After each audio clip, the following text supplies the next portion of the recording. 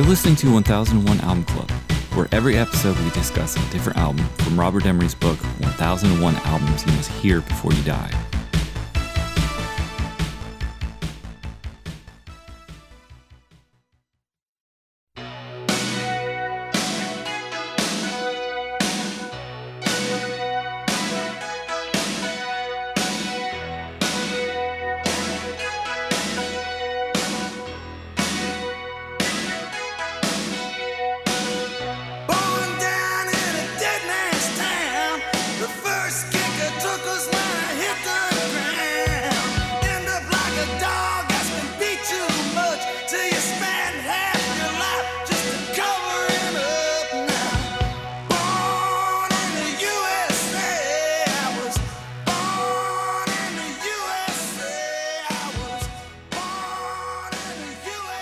For this episode, we'll be talking about Bruce Springsteen, Born in the U.S.A. In the room, I have Rob.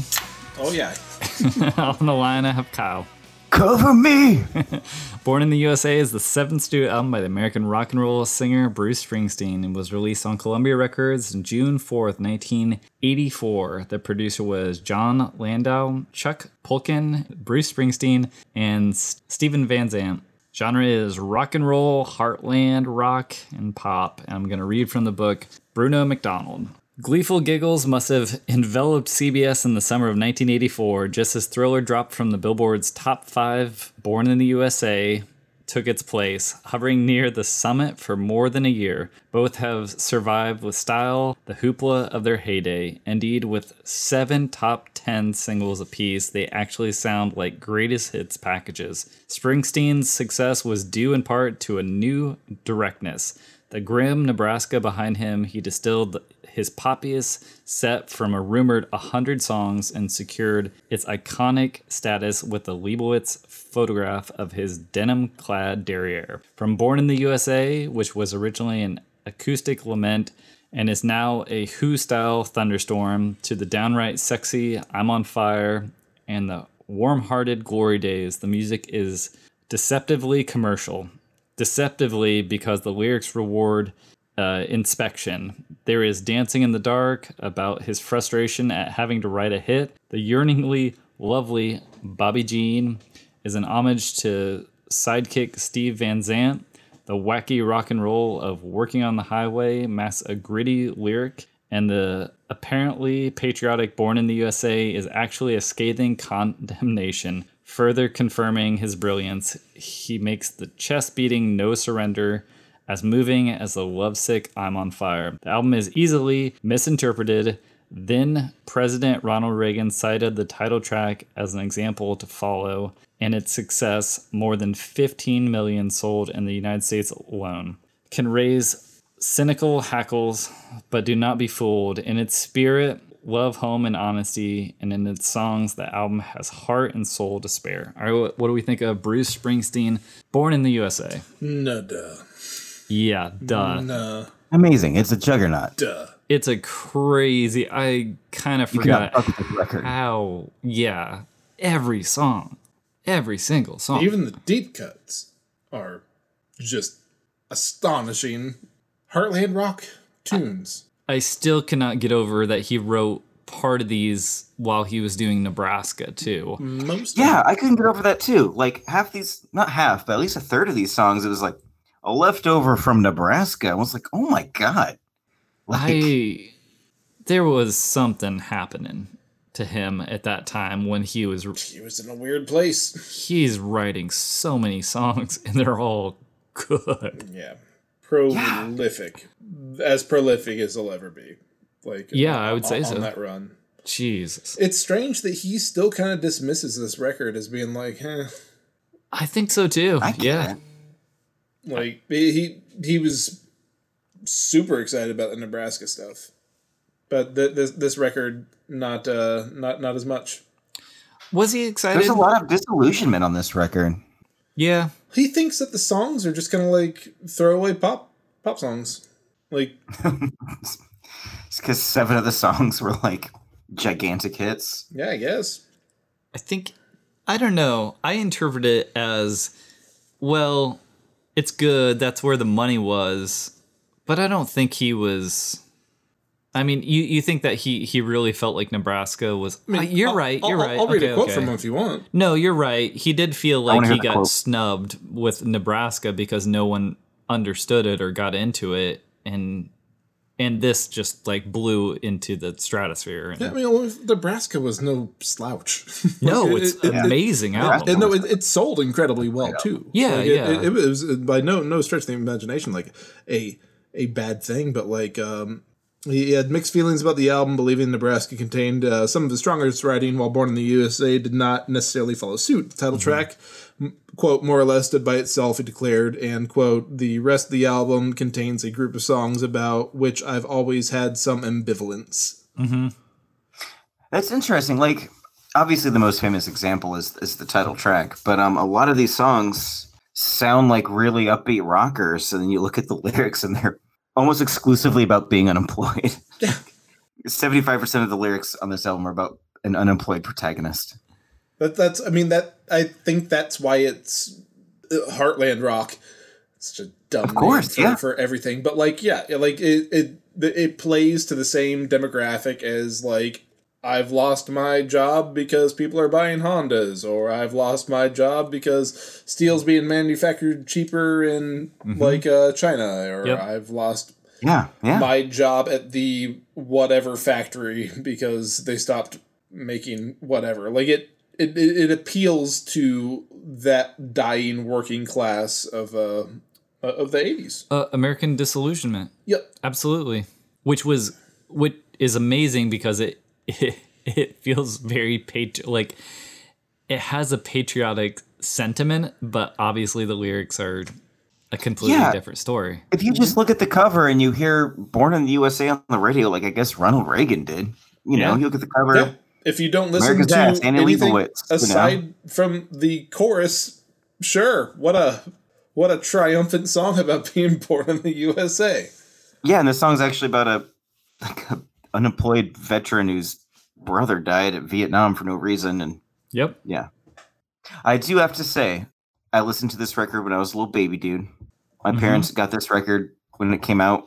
I listened to it probably literally 1,000 times. I haven't listened to it in like 35 years. Wow. Really? And it really holds up. I mean, of course I've heard, these singles, but listening to the record front to back, I forgot how fucking hard Cover Me rocks. Cover Me is second track, second single, a total rocker. I was kind of shocked that Born in the USA wasn't like the first single. I was too.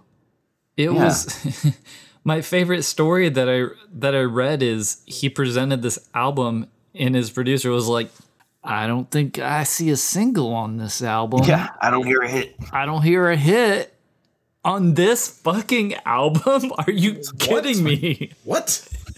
And then he went off and wrote Dancing in the Dark. And I was like, well, good. I'm glad we got that song. But I was just like, who are you to tell him I don't hear a single on this album? A&R man says he don't hear a single. Tom Petty also wrote Heartland Music. Sure can. But despite saying I don't hear a single, there was Dancing in the Dark, then Cover Me, then Born in the USA, then I'm on Fire, then Glory Days, then I'm Going Home, then My Hometown. 7 singles. So how do you not hear a single when there's 6 other singles? It was the cocaine he was trying to get through his ears into his brain. It was. Have you guys listened to like the original Nebraska version of Born in the USA? Yeah, it's sad. Yeah. It's sad. It was originally called Vietnam. Yeah. And Springsteen's kind of cagey. He really likes telling stories about his songs. I mean, he did that like Broadway show where he did that, right? Mm-hmm. He does it in concert too. That's why his concerts are 3 days long. In later years, he said Born in the USA is not about Vietnam. That song is about Vietnam. Yeah, it is. Why wouldn't he say that? He was like, it's not really about Vietnam. That was the working title. I mean, that song is definitely about coming home from Vietnam. Yeah. He said it is. Wait, what? Yeah, he at one point said it wasn't really about Vietnam. Oh. Well, I mean, maybe he was trying to make the point that it's not, I mean... Like a You Can't Come Home Again kind of song? Yeah. Maybe it doesn't have to be directly about Vietnam, but it's, I mean, very much inspired by, what was it, Born Born in the Bayou. Born on the 4th of July. Born in East LA.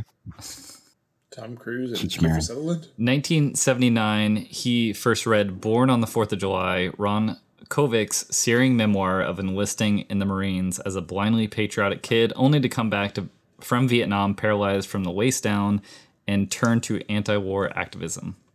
So it is that movie. Yes. I just didn't realize it was a book beforehand. Yes. And that is absolutely the inspiration for Born in the U.S.A. Yeah, for sure. Yeah. It's so interesting. The production on this album is the reason why, like, some songs are going to be on Nebraska, but instead they're huge top 10 hits, Yeah. Like the exact same song. I mean, any of those songs on Nebraska, they could have just remade. And I guess I couldn't say any of them, but there's a good majority on those that they could have just said, oh, yeah, let's just get Clarence and let's get the E Street Band and let's make this a hit. Well, I mean, he came back with 80 fucking songs. Right. It was like, hey, guys. And then they're like, yeah, you should just put out a record with these. I don't know. 80 songs. What's wrong with you? He was writing so many goddamn songs. Did you see who he wrote Cover Me for? Olivia Newton-John. He wrote it for Donna Summer. Yeah. And he recorded a demo and he's like, wait a minute. I think I've got some here. Love it. All right. Tell me some Springsteen stories. Well, I got no Springsteen stories. I'll tell you that the Yamaha CS80 is what brought that beautiful synth lead from Born in the USA to life. Yeah.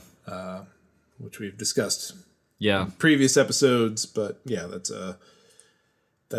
where that tone came from. That drum tone, Max Weinberg was interviewed and he said the engineer applied gated reverb, which obviously is a big thing now in the 80s, using a broken reverb plate to Weinberg's snare, which combined with the overloaded room microphones in the ceiling, in the Studio A ceiling, made it sound like a heavy artillery going off. And then on the final mix, Bob Clearmouth somehow made it even bigger. I just thought that they threw him inside of an empty Olympic swimming pool with a snare drum and a mic, but... I mean, those are some big drums. That's a big drum. It's a wall of sound. It's a crushing drum. Yeah. Yeah, I think they saw what Zeppelin did on, like, When the Levee Breaks, and they're like, let's try that with a gated, reverb drum. So cool. So we got I'm on Fire in our cans right now. Beautiful song. What great production, man. Sounds like the most like a Nebraska outtake. Yeah. I didn't want to say outtake, but something that probably started there. Yeah. Yeah, it did start there. Drums and bass in your right can. Mm-hmm. You got your guitar in your left can, and then you have this little ethereal keyboard stuff. You have your headphones backwards, though. Oh, do I? Yeah. Of course I do. Fuck off. Well, if you're looking at me, then it's the opposite one. It's stage left and stage right. Fuck off. God damn it. I'm gonna hard switch panning. this. All right. Ugh. Oh yeah, that's why it sounded weird. Okay. This entire time. Jesus Christ. I hate myself. But yeah, the hard panning and then like little ethereal keyboard stuff and then the vocals like in front of the keyboard stuff. It's so beautifully sparse. Yeah. It's so atmospheric. Yeah. It just draws you in like it. Chris Isaac took some notes. Absolutely. Sure. Yeah. Great, Rob. Yeah, I agree. Now, I want to hear anybody have any theories because I have yet to find it on what is making the slight tonality shifts on that keyboard. If you listen closely, you can hear it kind of like detune and tune. Is that part of what the synthesizer is doing, or is that something that like that'd just be a little bit of modulation? Okay, like very slow modulation. So yeah, such a minor like modulation there, but that's used in a lot of like modern sort of electronic music where they have that sort of slow modulation. But it's beautiful. Love it's that such song. A standout. Yeah. Yeah. Unbelievable. And I love there's a couple covers that people have done of it. Johnny Cash, 2000, yeah. And they're all good. Johnny Cash, Chromatics did it. To hear a female sing it is pretty cool. It's very like down tempo. I think Tori Amos did it, but yeah, beautiful song. I'd like to hear that. Yeah. So we got No Surrender. No Surrender. And this could have 100% been on Bat Out of Hell. Yeah. I was going to say the same thing. Yeah. Absolutely. Born in the U.S.A. became the most commercially successful album of his, one of the highest selling records ever, having sold 30 million copies by 2012. And also That's so many copies. Yeah. It's worldwide, but yes. Yeah. Oh my Judas Priest. I mean, shit, dude. The U.S. has accounts for half of that. Yeah. Again, I want to reiterate. I mean, we just got Tina Turner. We got Thriller. It's like the golden era for juggernauts. Yeah. I mean, monsters. I remember little baby Rob dancing around to this on tape. Yeah. Long drives with my family. We listen to this over and over and over, or the huge double live 85 record. Oh yeah. I only find parts of that on tape at thrift stores. Oh really?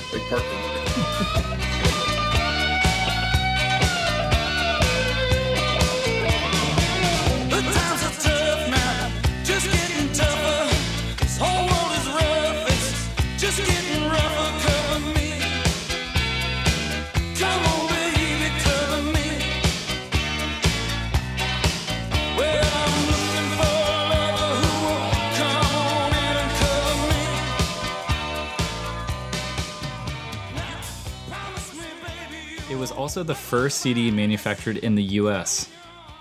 So previously CDs were manufactured in Japan and then imported, but this was the first CD manufactured in Terre Haute, Indiana, 1984.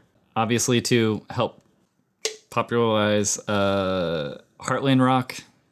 You mentioned Tom Petty before, but obviously we have some others. Bob Seger and the Coug. That's right, John Cougar Mellencamp. Yeah, honestly, I got Boss Fatigue by Bobby Jean. Mm-hmm. Okay. And then by the time I'm Going Down came on, I was just thinking about listening to John Mellencamp instead. Really? Okay. Oh my! But then Glory Days, and all of a sudden, woo, a Mac. Okay. Yeah, but those two songs, just a little bit of Boss Fatigue. What's Boss Fatigue? Because I have not gotten to Boss Fatigue, but I want to hear about that. Is that a condition that you have when you listening too much to the boss? Yeah. It's when you watch Horrible Bosses 1 and 2 back to back. Oh, there's two of them? Boss Fatigue. I think Kevin Spacey would have been the most horrible boss. So, but the Boss Fatigue comes from vocals, comes from the bombast. It just comes from these aren't the singles, and even though most of the deep cuts stand up as well as anything else to the singles, I found that coming off of I'm on Fire into a song that could have been a Meatloaf song into a couple of the the B-sides, I was just yeah. But Boss Fatigue was just my ears were just kind of getting sad, and then all of a sudden something I recognized came on. Yeah. I could see that too, because when I was listening to it, I mean, it's a bombastic record. Mm-hmm. Don't get me wrong, but it does have a little. I mean, it's so energetic that it does. I think you might. He I might switches get it up though. Yeah, I get a little ear fatigue or something like that. Where one thing I don't once you get to I'm Going Down. What's that? I'm Going Down. Yeah. Which was the 6th single. Song Facts called this Springsteen's most repetitive song because he says down over 80 times. Wow. No wonder. Yeah, that's why I was thinking about Mellencamp. Thinking about sucking off a chili dog. Yeah. It's also interesting that Dancer in the Dark was a song he didn't want to write. Dancing in the Dark. Oh my God. The song he didn't want to write. First single. His hugest charting single. Yeah. Yeah, it's synth pop Springsteen. It's great. Number 2 on the Hot 100 for 4 weeks. Number 1 on mainstream rock charts for 6 weeks. His only certified platinum single. I read that, we all know that the music video has like Courtney Cox being pulled on stage. But that song is credited as kind of being like, for the MTV generation of young people, that was kind of like the bridge for them. That's what got a lot of young people into Bruce Springsteen. What, Courtney Cox being pulled on stage and clapping? Yeah, perhaps. Wow. Perhaps. Yeah, it's true. I mean, Brian De Palma... It's not a typical Bruce Springsteen song. He wrote it to be a hit. Absolutely. Yeah, and Brian De Palma directed it, which... I was not aware of that. Surprised me. Okay. Yeah. But it does... You're right. It does represent a different side, I think, of Bruce Springsteen. It has a bit more of a poppy, fun attitude of Bonfire him. of the Vanities, Brian De Palma, right? I mean, Sisters, Snake Eyes. Seconds. Sister was so dope. Yeah. Yeah. Okay. Mission Impossible 1. Yeah, that guy. Blowout. Yeah, and Bruce Springsteen got him because he had seen, I believe, Blowout. And that was... Is that a fact? Yeah. God damn, I love that boss. Yeah. Dancing Beautiful in the Dark son of a never bitch. hit number one because... What do you think was number one at this time? Was it Thriller? It was not. Was it Def Leppard? Nope, but it was another one we talked about recently. Van Halen. Was it Van Halen? Nope. Tina Turner? Nope. Trina Turner? No. Frankie Goes to Hollywood? No. Another classic that we have just talked about. Houston Adore? That we just talked about? It couldn't hit number one because When Doves Cry was number one at the time. Yeah.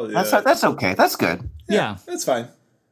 They should have toured together. Can you imagine? Oh my God. Oh my God. Prince and the Boss? Together, one night only. Holy Some alternate reality that exists. And 8-hour show. I was going to say, would that be how long would that show be? Also, to mention directors and his music videos, Born in the USA was by, and I believe Babe on Fire are by John Sayles. Oh, how about that? Yeah. So wonderful directors. Cool. This was also the best-selling album of 1985. Was it? Just in the U.S. or worldwide? It's gotta be just in the U.S. Doesn't say, but yeah, I'm gonna guess the U.S. yeah, so coming hot off the heels of She's So Unusual, Annie Leibovitz took the photo cover for this one. Apparently the boss had been hitting the gym pretty hard and getting those buns in shape. As Birch said, that is America's ass. It is America's ass. Well, It's an interesting cover, though. It was when you think of America's it. ass in 1984. America's ass is a lot bigger now. I mean, yeah. I mean, there's a lot of complexities to this record, but the cover, I mean, if you don't look at those complexities, it looks like a fucking Loverboy cover. Yeah, you're Sure. right. Yeah. It's just like a butt and an American flag. It's like lowest common denominator. On the front of that shirt just says "Choose Life."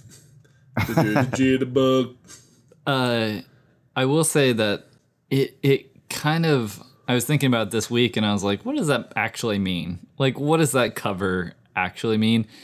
And I'm wondering if it is a little bit about the sticky fingers from the Stones of having the zipper and the sort of like, you want to be like a little bit raunchy, but this is a little more like, So. I mean, yeah, that's a good point. Like this whole record, if you like listen to it and you don't pay attention to it, but you like it because it rocks and it has like the American flag on the cover and Born in the USA, like it's completely possible to listen to this entire record and misinterpret all of it.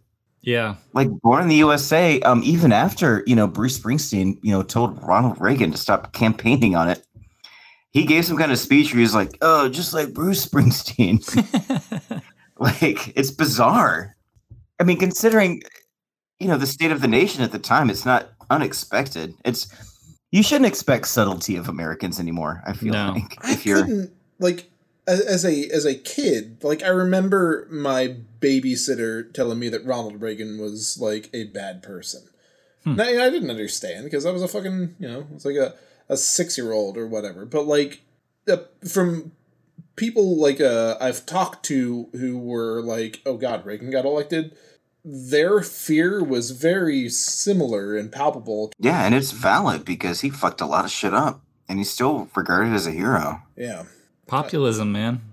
Yeah. I mean, America, this album represents the populism of America, of we just want this sort of like, I don't want to say the lowest common denominator, but we just want it fast and now, right? We don't, like, the subtleties of this album are wonderful because Bruce Springsteen is a real artist and he puts craft into it, but he also knows, you know, I think in his attitude, his worldview, that he wants to rock. He wants to be Eddie Cochran, Elvis. You know, like, he loves that music. Yeah. That's his music. That's his.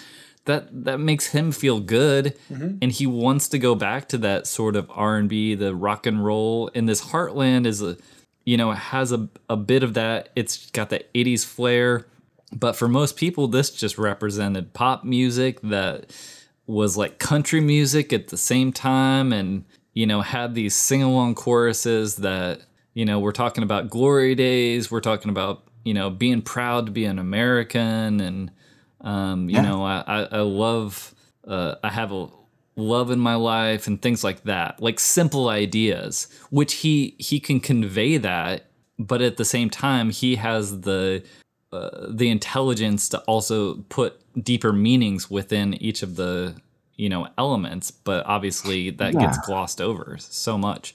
I mean, He put this record out in 1985, during like the peak of Reaganism. And he asks, for a little bit of discernment from his audience. And this is not the time to look for subtleties, like in 1985 in like mass media, in the monoculture back then, So Reagan was running in 84 to be reelected in 84 and then start a second term in 85. So, so this would absolutely be the campaign cycle, Born in the USA blasting after every one of his fucking rallies. Yeah.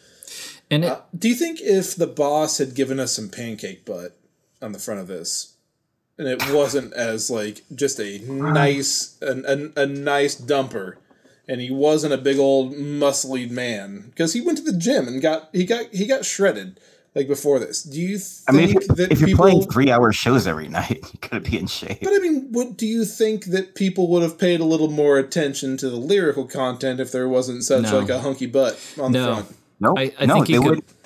Yeah, the only way I think the only way he could get around that if he had some sort of like Bedtime for Democracy, like Dead Kennedys type of like album cover that was just like a completely offensive like album cover that just like completely shocked people to being like, oh, what the hell? Like, what is up with this album? Something that would like make people actually pay attention. You have to hit, you literally have to hit Americans with a sledgehammer. So there's no subtlety. So even if it wasn't just some hunky hams on there. No, it could be a completely blank album. And hearing this, people would be like, yeah. I mean, do you think that the album cover for There's a Riot Going On also evokes the same patriotism?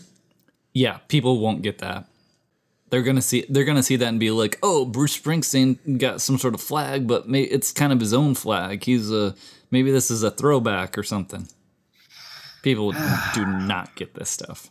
And I proudly stand up. Yeah. Woo! It could be Finnish, right? Don't the Finns have the red and the white? Yeah. Or is that the Swiss? Some people did think too that he was just peeing on the flag. Perfect. I love that analogy too. It's kind of amazing. Another thing I liked about this record is it's got a lot of heavy subject matter, but you get to track 3, Darlington County, and it's just about 2 dudes from New York trying to get laid with $200. Yeah, and then it ends with like Bruce Springsteen's buddy Wayne being like handcuffed to a cop car. Yeah. I don't know. I appreciate that. There's a lot of heavy stuff on this record, so just I don't know.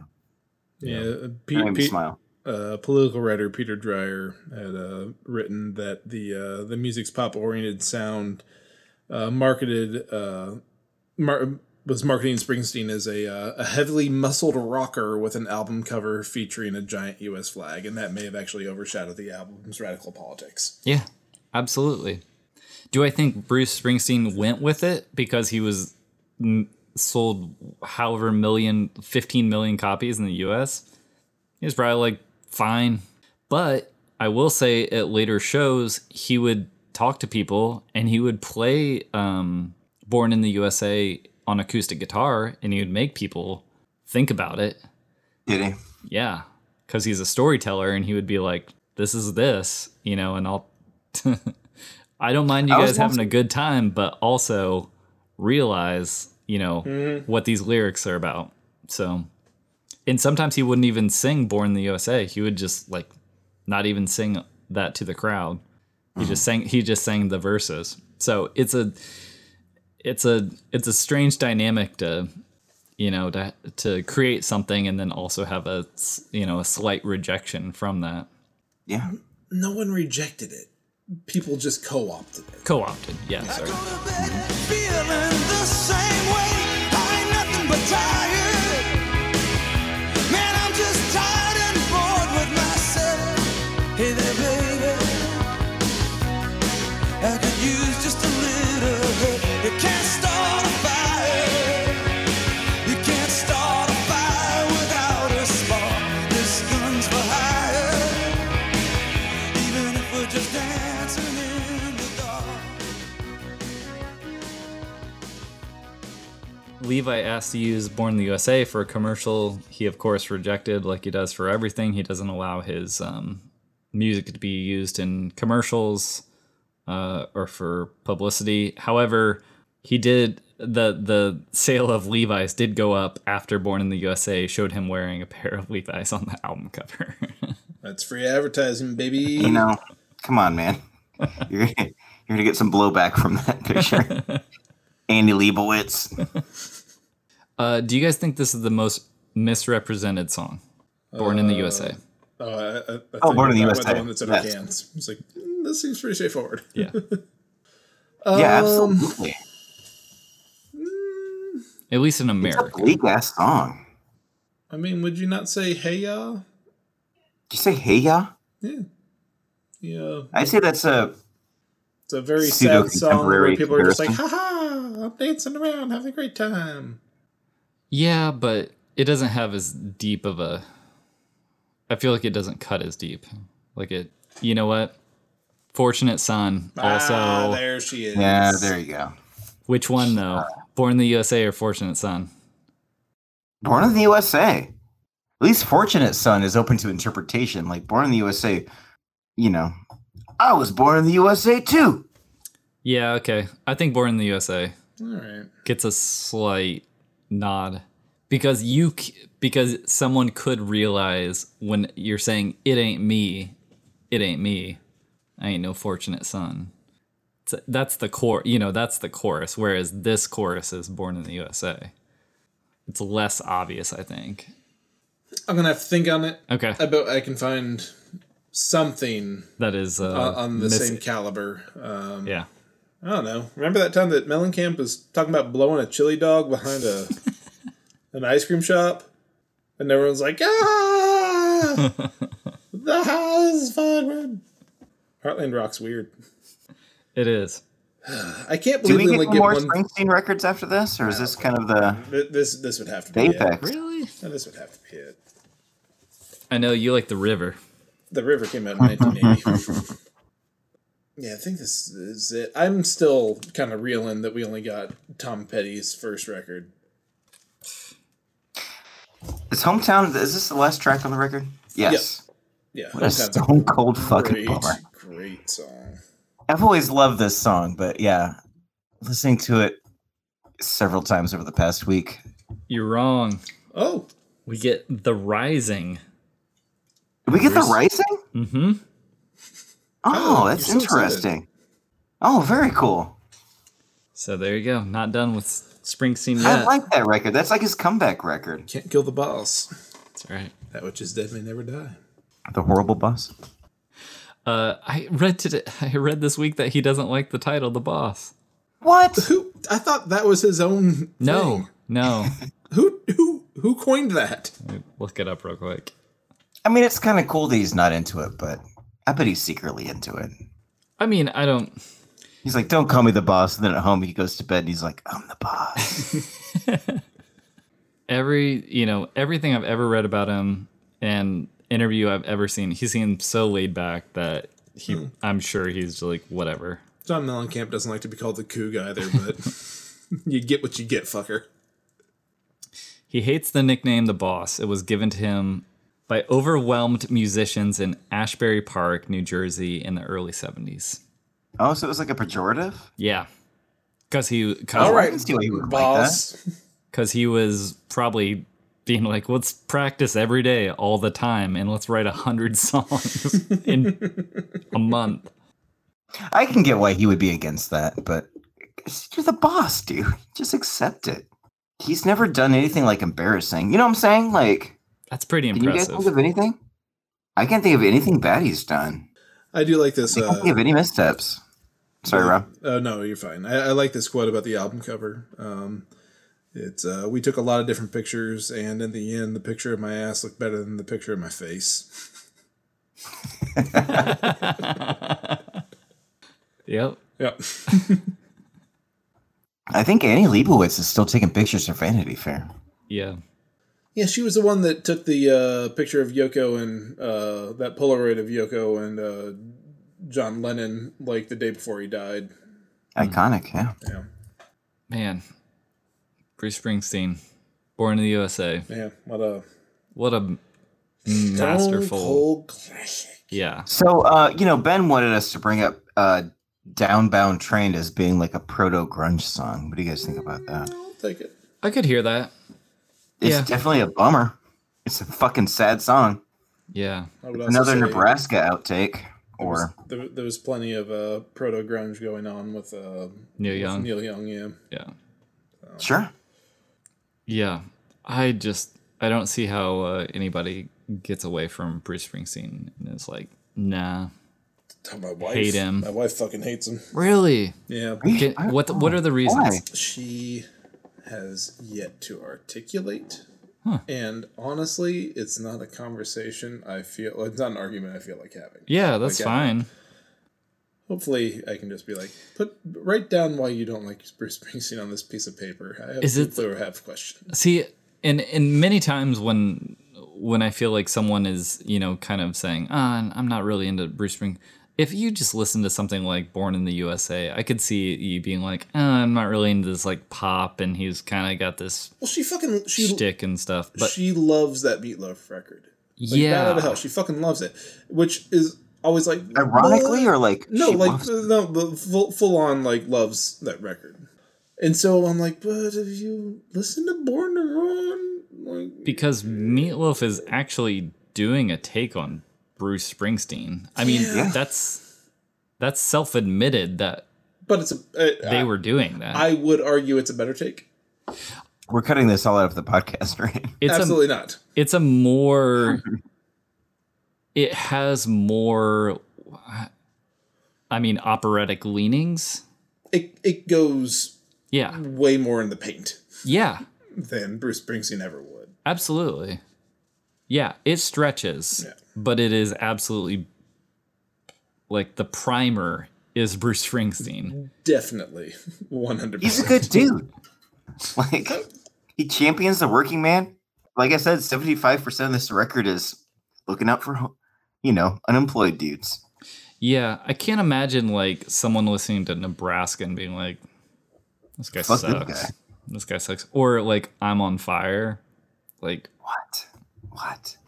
She also got out of her rock and roll history class when they were trying to talk about the Beatles by writing an essay about why she disliked the Beatles, and it was so well written that her it's fine.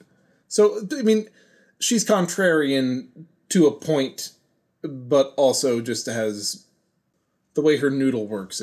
It makes sense. So I don't know. But it's not an argument I ever want to have with her. Yeah.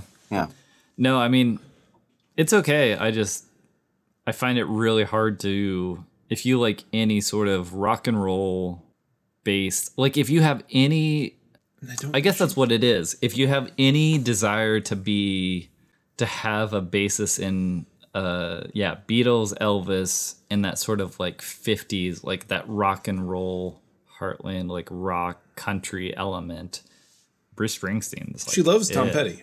That's confusing now. I know, okay, right? What? All right. Right. Rob, we're coming over. We're having an intervention. No, there's no need to have an We're going to get a intervention. boombox. We're going to play the boss. Say anything style. That's really confusing because what? I know, man. How'd she feel about Coog and No, she fucking hates Bob Seger? Loves Bob Seger. What? This is getting more interesting. Yeah. Have you considered a reality show? All right. What do we think of Born in the USA? I love it, man. Love it. There are 2 tracks on it where I was like, but I mean, are they the 2 Van Zant songs? Goodbye to My Teenage Buddy, Van Zant. Which one? What's your Van Zant? Hey, bro, what's your Van Zant? Bobby Jean and I'm Going Down. If those are Van Zant, and Bobby Jean, they're back to back openers of side. Wow, those are the ones that that kind of wear. Rob, those are the ones that don't have stars next to either. Okay, good. All right, then. Good. Vindication. That means you're my Van Zant. A thumbs up on this record. I mean, you should at least, like, I don't know, check this record out. Yeah. It's very culturally important. This is one of the few Christ Gavs that gets an A+. He gave it a fucking A+? Yeah, man. I'll read it to you right now. Imperceptible through the movement. Imperceptible though the movement has been to many sensitive young people, Springsteen has evolved. In fact, this apparent retrenchment in his most rhythmically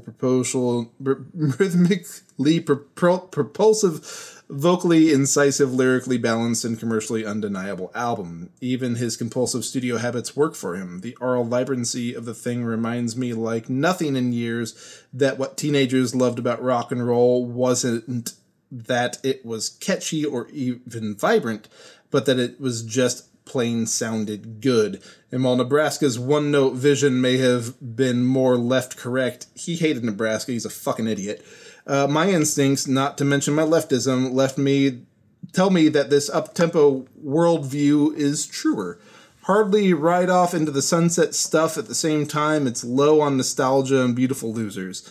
Not counting the title powerhouse, the best songs slip by at first because their tone is so lifelike. The fast-steppin' Workin' on the Highway, which turns out to be about a country road gang, Darlington County, which pins down the futility of a macho spree without undercutting its exuberance, and Glory Days, which finally acknowledges that among other things, getting old is a good joke. A+. Is he a champion of the working class Midwestern, man? Yeah, I never would have pegged him as that, but an A. He gave this an A+, or A+, yeah. I guess we'll find out when we get to Scarecrow. Yeah. Is this his first A+? No.